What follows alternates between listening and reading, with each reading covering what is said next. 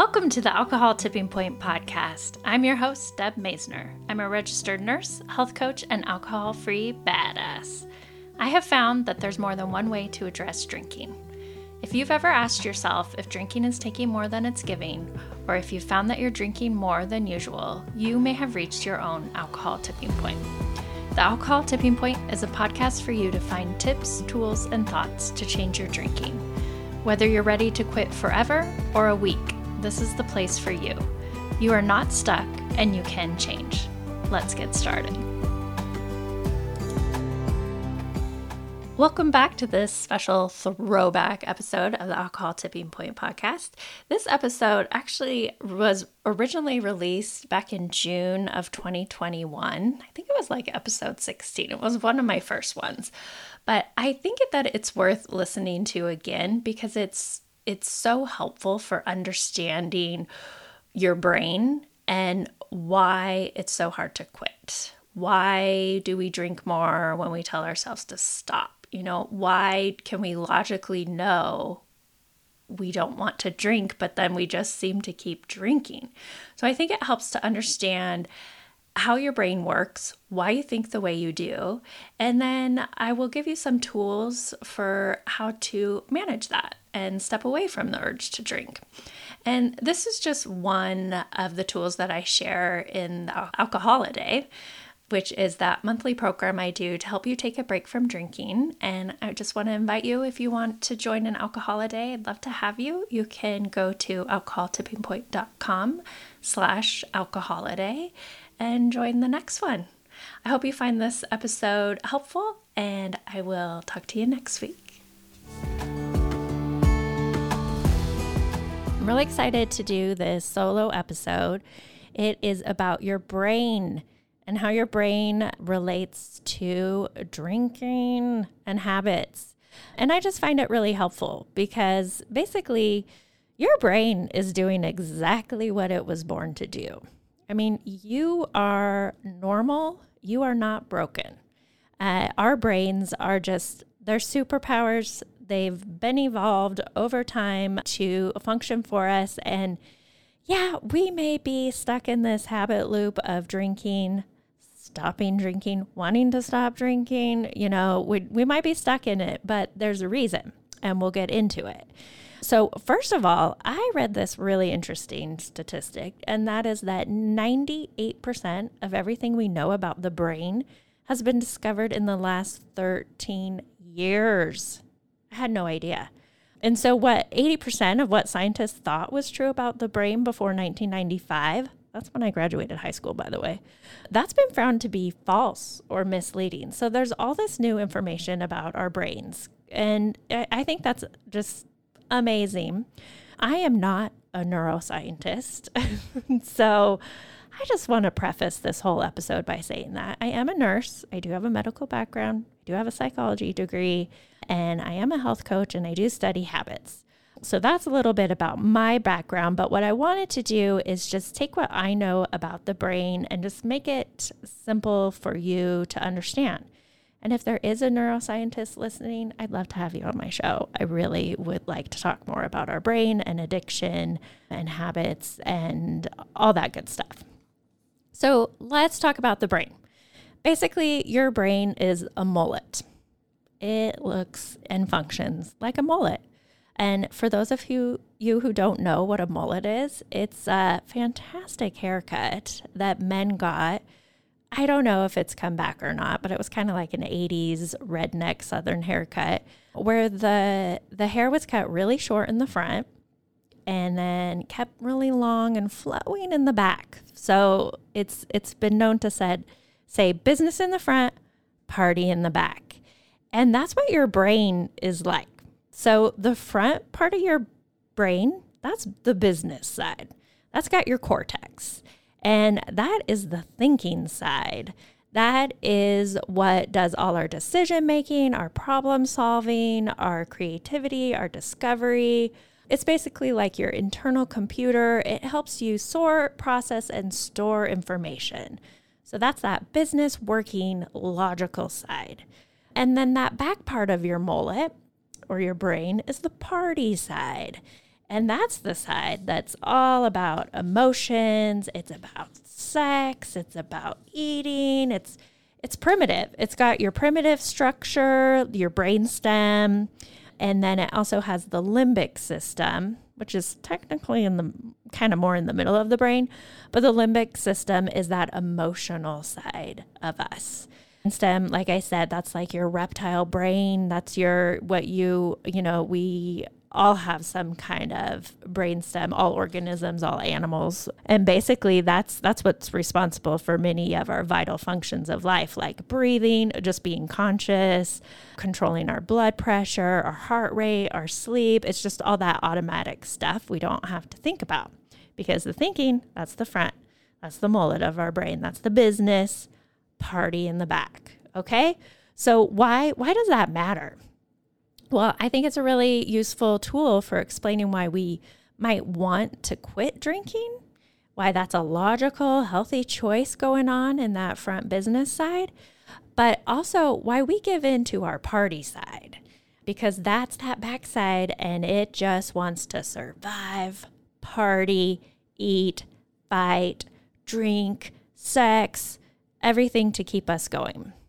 And so just to break it down a little bit more, basic survival, what organisms need to survive, is either moving us away from pain or it's moving us towards pleasure. And that's for all organisms, even if you don't have a brain. All organisms function this way because it's how we survive. We are either moving away from pain or towards pleasure. So even an amoeba, and that's like that one-celled creature you learned about in science class. It's one of the simplest life forms on the planet. If you look at an amoeba under a microscope and there's a little food particle, I don't know what amoebas eat, but let's just say there's a little piece of food, you can actually see it like moving towards the food. And food for the amoeba is pleasure. It's moving towards food. And then if you were to add like a drop of sulfuric acid to its environment, then that amoeba is going to move away from that acid, away from death. It's moving away from pain. Strange side note, my sister had an amoeba in her eye from contact solution for months. She could not get rid of that critter. That critter wanted to survive. And she had to give it some kind of acid to put it in pain, kill it. So again, we're always moving towards pleasure or away from pain. And that's in regards to drinking as well. So if you think about pleasure, that could be sex, food, drinking. Pleasure feels good and it releases those feel-good hormones. And then pain, when we drink because of pain, we're basically drinking to avoid pain. So that might be the pain of anxiety. That might be the pain of like a new social situation. Maybe you're dating. Maybe you had a bad day at work, stress with the kids. Like, we don't like to feel that way. Don't like it at all.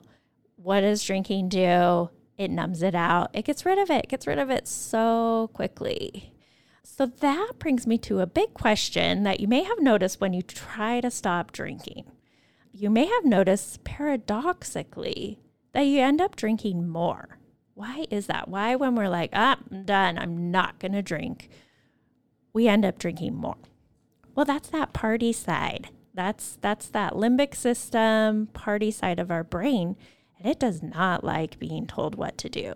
And it doesn't matter who's telling us, if it's coming from ourselves or others.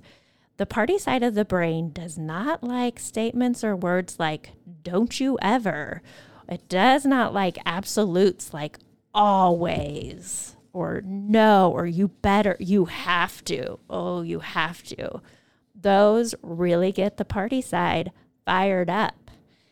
And it basically goes, oh, hell no. Oh, no. And it perceives it as a threat. And when we feel a threat, the limbic system's stimulated and our fight or flight response kicks in. And it becomes uncomfortable and it becomes painful. And that's what we're feeling with a craving. And we've kind of made it even more painful when we've told ourselves, you can never have a drink again. You will never drink again. You have to stop drinking. It just fires up another side of ourselves. And uncomfortable again. And guess what relieves that pain and provides the pleasure? Drinking. We've just made it even more of sustainable habit, because quitting drinking causes us pain and drinking relieves the pain. So that one substance, alcohol, is both causing us pain and relieving pain. And that's what makes it so tricky. And it's also created more and more of like this habit loop in ourselves where we have created this pain system that's really hard to get out of. But again, you're not broken. Your body, your brain is doing exactly what it's supposed to do to survive. So next, we're going to talk about neuro pathways in your brain. And so those are like the roads and highways in your brain. And when you build a neural pathway, you could think of that as a habit. Some are very automatic, like brushing your teeth, taking your pills every day, taking a shower. You don't have driving. Driving has become very automatic. And that's just created this really efficient road in your brain to get shit done, right? And so what you have done with your drinking is you have built the Autobahn, the super fast highway for moving towards pleasure and away from pain. So anytime you feel stressed, your brain's like, a drink will relieve that. And it's going to get on that highway and feel better right away. Same with pain, well, we did talk about pain. That was stress. Let's get on the highway. Let's feel better. Same with pleasure. It's my daughter's 10th birthday. I'm going to have a drink to celebrate. Woo! What can I add to this? Like, I'm on the pleasure highway. And so when you are trying to change a habit, that is why it's so hard, because you've built this really efficient, fast, smooth road in your brain, and now you need to build a new one. And that's difficult. I mean, I'm living in Boise, Idaho. We have a lot of road construction around. And I think you know how difficult it is to build a road. You got to dig it out. You got to lay the dirt. You got to lay the gravel. You got to do the asphalt. I mean, it's a pain. And so that's what's happening when you're trying to create a new habit of not drinking when you feel uncomfortable, when you feel stressed, when you're at a party. You're building a new road, essentially. And the old road is still there. And it's faster to get to where you want to be, right? You want to be out of this uncomfortable feeling of social awkwardness. Well, I could take this really quick road in the form of a Corona, a bad choice of a drink. I mean, really. But anyway, I could have a beer, I could have a glass of wine, and I will feel better. I will be away from the pain of the social anxiety, and I will feel pleasure with the dopamine release when I do take that drink. And it will work for a little bit, right? But then your thinking part of the brain, the business side of your mullet, it knows like, but if I drink during this party, probably not going to have one drink. I'll have two. I'll have four. I'm going to feel like crap the next day.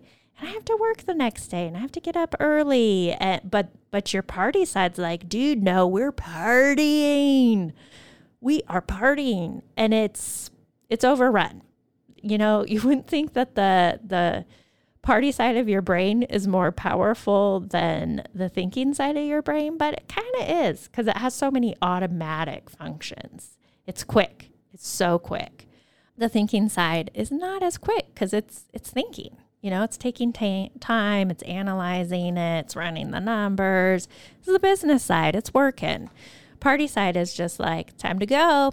Time to get our rage on. So that's what makes it hard when we're trying to stop drinking.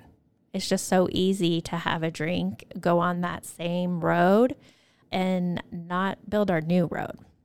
So again, when you're constructing that new habit, that old road is still there. And that's why it's so easy to fall back to that habit. If you're forging a path through the forest, you got to cut down all those trees and obstacles, and it takes some time to make that new habit. But you know that, oh, there is a shortcut. There's a faster way. Maybe I'll just go there today. And then the next day, I'm going to go again. I'll get back to making my new road. I'll get there. But then you go back to your Audubon because it's pretty freaking cool and fast. But still, you want that forest. So that's why it takes so long and so many attempts to quit drinking. I mean, that's one way you can think of it. There are people that have, I think they call it spontaneous sobriety, that just quit drinking. They're done one day. I don't know what's going inside their brain, but that somehow they do that. But for most people, it takes some time to build a new road. It takes practice and it takes consistency. And so that's where sometimes, what was helpful for me as I was getting rid of my drinking habit was I would still be real close to my Audubon, real close to that road. I would still be like coming home from work, stressful day, or going to a party. But instead of drinking alcohol, I would drink a non-alcoholic drink, like an NA beer or a wine, like a No Way Rosé, some kind of alcohol-free substitute. And so that's where substitutes come in, because you're still close to that road that you've built, but you've removed one part of it. So you're getting closer and closer to your new habit. But also just, like I talked about before, you could be down your new habit road for years. You could be driving down your new road and you've already laid the groundwork. It's smooth now. It's another Audubon. It's another highway. Sometime you might want to go back and take that other route. It doesn't go away. So whatever neural pathways we make don't go away, but we can create new ones. So that's definitely something to keep in mind.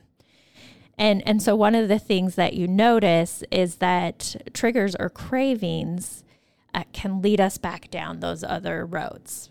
So like I said, that could be a stressful day. It could be at a party. It could be you got into a fight. It could be it's 4th of July. It could be it's your birthday. It could be you got divorced. Could be so many reasons. Again, driven by pain and pleasure. Again, you're either going towards pleasure or you're going away from pain. And so what happens is you feel that craving, that desire to relieve the pain and feel good right now. And that's what a craving is. And a craving's uncomfortable. And we end up giving into it because it's easier, it's quicker, and we feel better and we're relieved. We get our dopamine release. The party part of our brain's happy, and it actually shuts down the business part. It's like, hey, I clocked out. It's time to party. We done. And again, it was the alcohol that caused the pain, and it was also the alcohol that relieved the pain. So I wanted you to think of another way to think of cravings, which are also feelings, and that's the fact that they don't last. So no feeling lasts. Nothing lasts forever. I mean, that includes sorrow, but that also includes joy. And so when you're thinking about craving, think of it like a fart. It might sneak up on you, might come on strong. It stinks, it lingers, but then it dissipates. So don't give in to a fart. Right? And another way we can get through this uncomfortable feeling of a craving is to create a mantra. Got very woo on you, huh? But a mantra, it's basically just a statement. It's a slogan. It's something that you can repeat frequently so that it can just help you concentrate. It can help center you. It can help you calm down and think through the situation you're in. And it can help you unclutter your mind, give you time to analyze the situation. So basically, it's a way to not have the party side of your brain take over.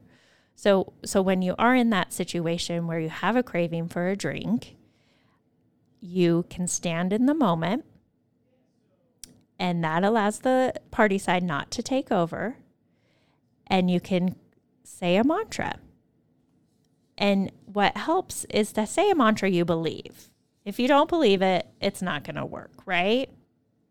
And so you want one that has meaning and enough significance that you're going to remember it and you're going to use it. So an example could be, I will not drink today. I will not drink today. And you just repeat it to yourself. You know, you're at that party and you're just, maybe not out loud, but you could. I am not drinking today. I am not drinking today. But say it over and over in your head. It could be, I'm taking care of myself. I'm taking care of myself. I'm making good choices. I'm making good choices. I'm moving forward right now. I'm moving forward right now. Like some kind of mantra that you believe in. And those mantras just help you maintain control, and they help you slow down your reaction because, like I said, that back party part of your brain is so quick. It's so quick to go towards pleasure or pain that it doesn't allow the thinking part of your brain to really work anymore once party's taken over. So it helps you maintain control. It helps you slow down your reaction. It helps control your impulses. It helps avoid shame and blame. There's a lot of shame and blame with drinking. And there's a lot of like, oh, why can't I say every day, every morning, I say, I'm not going to drink tonight. You know, but 5 o'clock rolls around and you're feeling kind of uncomfortable, kind of anxious, antsy for whatever reasons. It's the end of the day. All your friends are drinking. Everybody drinks. You know what? I'll just have one.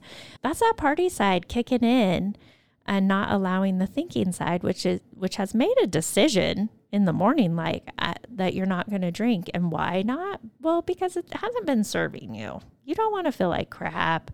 You don't want to increase your cancer risk. You don't want to have a risky one-night stand. You don't want to get in a fight with your spouse. You don't want to have your kids see you drunk. You know, all that is going on up here in your business side of your brain, of your mullet.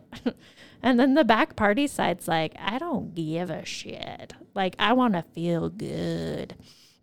And it takes over.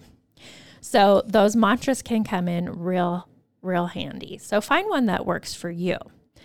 And then another tool is taking that pause, like I said, and you can do that using mindfulness. We have a hard time living in the present, accepting the present, and being in the now and accepting it as it is and not how we want it to be. And that's the conflicting part inside our brains. Like, we want to feel good. We want to resolve this argument. We want spouse to listen to us. We want our kids to behave, but they're not. And so being in mindfulness, present moment, allows us to just sit with it and observe it without judgment and just accept it for that moment and uncomfortableness that it may be, because just like a fart, it will pass. It will pass. I guarantee it. It will pass. And that's why I'm so big on practicing not drinking, because it's not automatic. It's not one of the most automatic things we do. And listening to this podcast, I think you've heard, like, it's your brain, and it's your brain working very efficiently. It's doing what it's supposed to do. It's not broken. You're not broken. You do have the capability of changing it. And that's what's so powerful about our brains too. Like, we used to think that our brains were stuck, kind of like concrete, and that they couldn't be changed, that we lost brain cells, that we couldn't learn new things after a certain age, couldn't teach an old dog new tricks. We all now know that that's not true. Our brain can change. It's called neuroplasticity, and it can change, and we can change, and we can get over our drinking habit. We can do this. We have the power, and it is through practice, and it is through thinking, and it does take time. Thank you so much for listening to this episode of the Alcohol Tipping Point podcast. Please share and review the show so you can help other people too. I want you to know I'm always here for you, so please reach out and talk to me on Instagram at Alcohol Tipping Point, and check out my website, alcoholtippingpoint.com, for free resources and help. No matter where you are on your drinking journey, I want to encourage you to just keep practicing, keep going. I promise you are not alone and you are worth it. Every day you practice not drinking is a day you can learn from. I hope you can use these tips we talked about for the rest of your week, and until then, talk to you next time.